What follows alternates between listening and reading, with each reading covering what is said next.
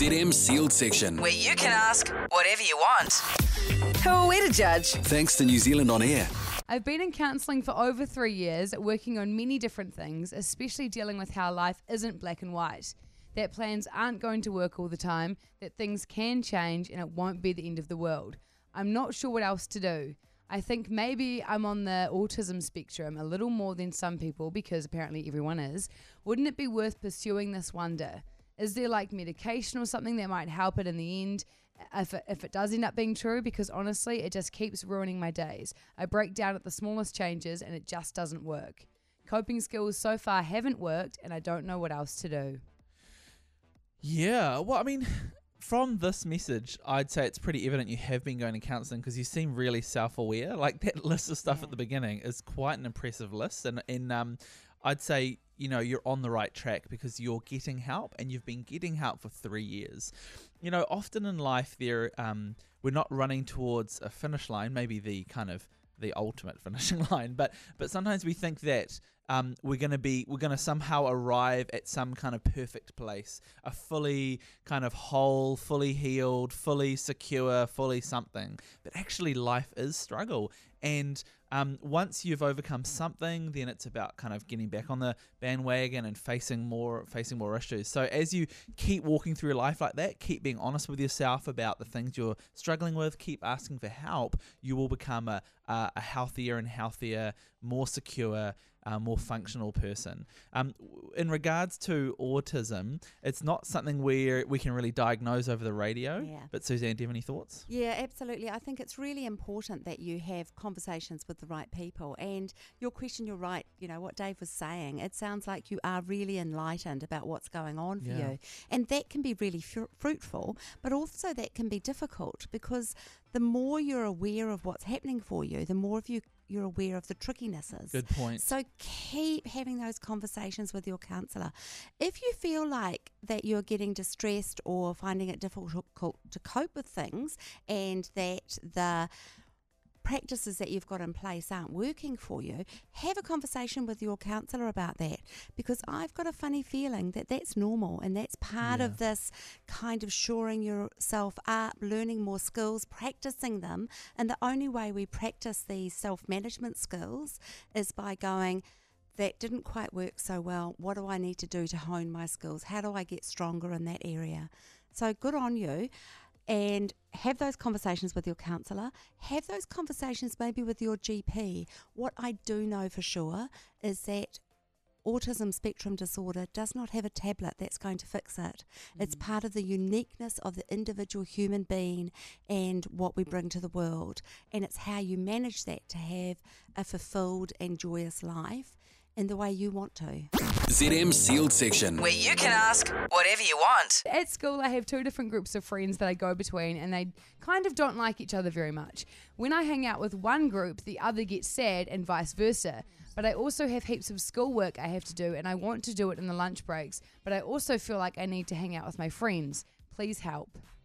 Man, I can't even tell you how relatable it is for so many people about having two groups of friends that don't get along with each other.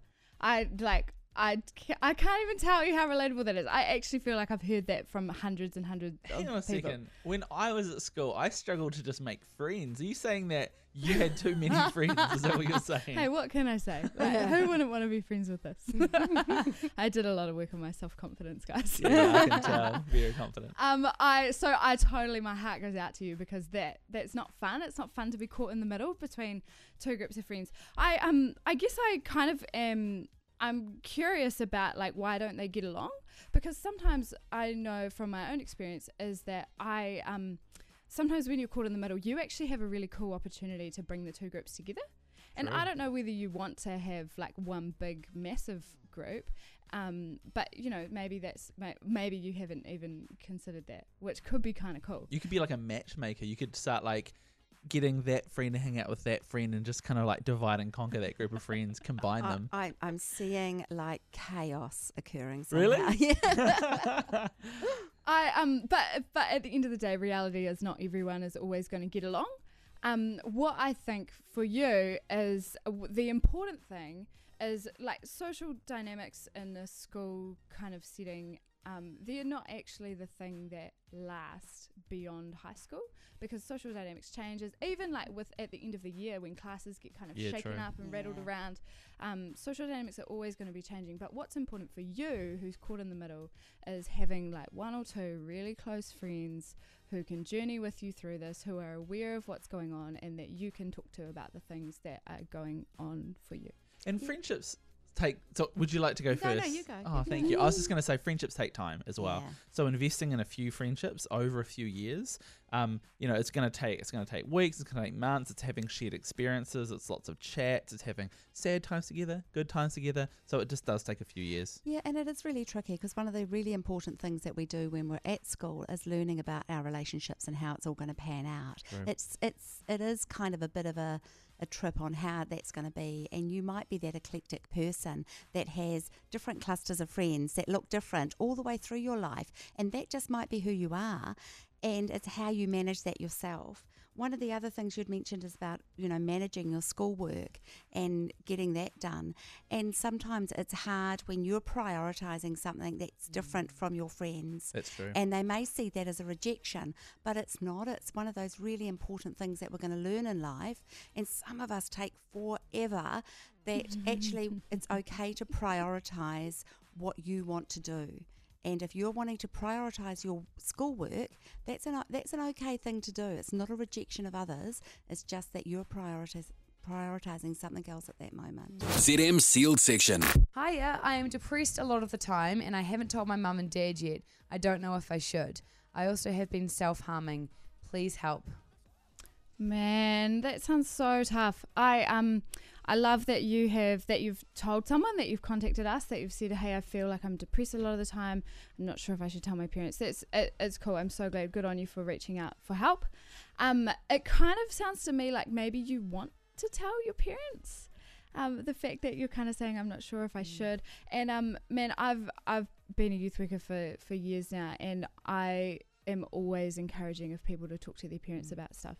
Sometimes we feel quite distant from our parents, but they actually know you better than probably most other people on the planet.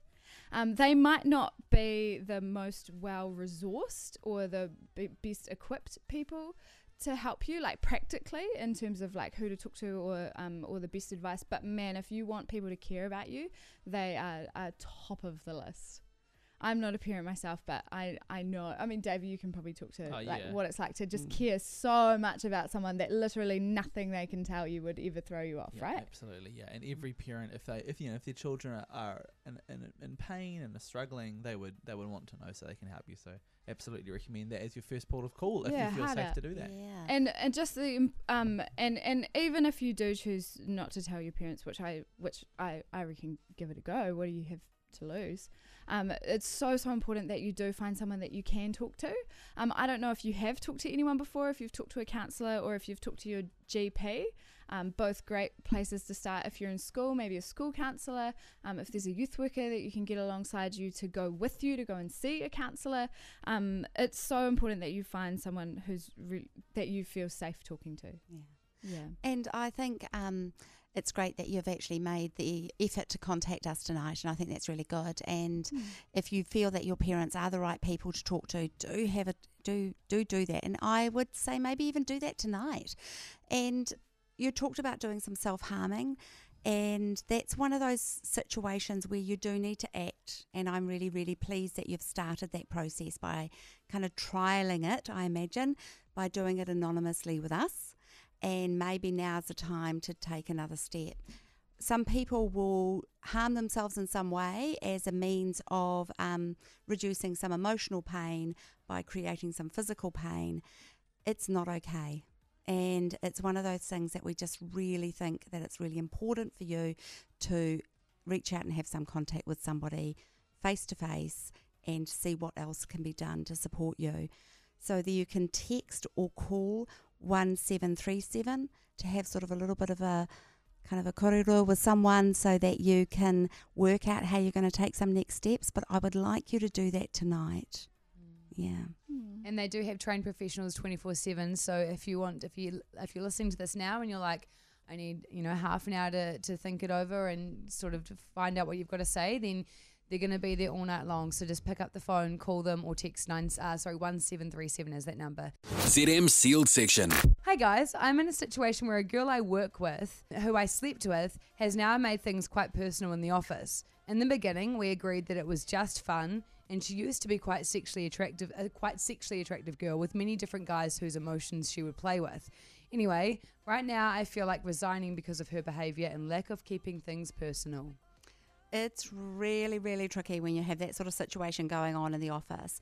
And not always, but a reasonable amount of the time, that things that you think you were going to just keep fun can sometimes become more personal, particularly when you see each other a lot in work, and it can kind of change people's perspective on what thought they were going to do, and it can get very tricky. I would recommend having a word with her and start that way, just by saying, hey, look, what's going on? Can we sort this out? Have I done anything? Is there a way we can sort this out to kind of go back to sort of more neutral territory? And other than that, it might be useful to go to EAP, or an employee assistance program. Most workplaces have counsellors attached, and that's confidential, and you can go that way. I wouldn't resign. I would try and do a couple of other things first, by maybe having a conversation with her, having a conversation with a counsellor, try and work out how you're going to manage that, and then maybe going to HR. Yeah, if you feel like that's a necessary step. The other thing I'd say is that sex is a really, really intimate thing, and as much as we would like to have all the pleasures of sexual intercourse without any of the emotional, spiritual attachment, the reality is it's there. It's a full-on way of connecting with someone. It is fun, but it also brings with a lot of expectation and a lot of vulnerability. And so age-old wisdom would say that get to know someone well. Sex is best in a relationship where there's a level of commitment, where there's a level of trust, where you're kind of actually willing to commit to this person and explore a relationship outside of that, particularly with somebody who you're working with every day, or in a group of friends. It actually, I'd say, probably it's a really quick way of creating some tension and possibly losing a friendship. So just sometimes things happen, and that's okay, but also it's worth trying to learn from that and making sure that you just keep yourself safe, particularly when it comes to something like sex. Yeah. And at the end of the day, if you're enjoying your job, you do not want to resign from something that you enjoy because of this. So definitely go and talk to EAP, and they will hopefully lead you in the right direction. ZM Sealed Section. Where you can ask whatever you want.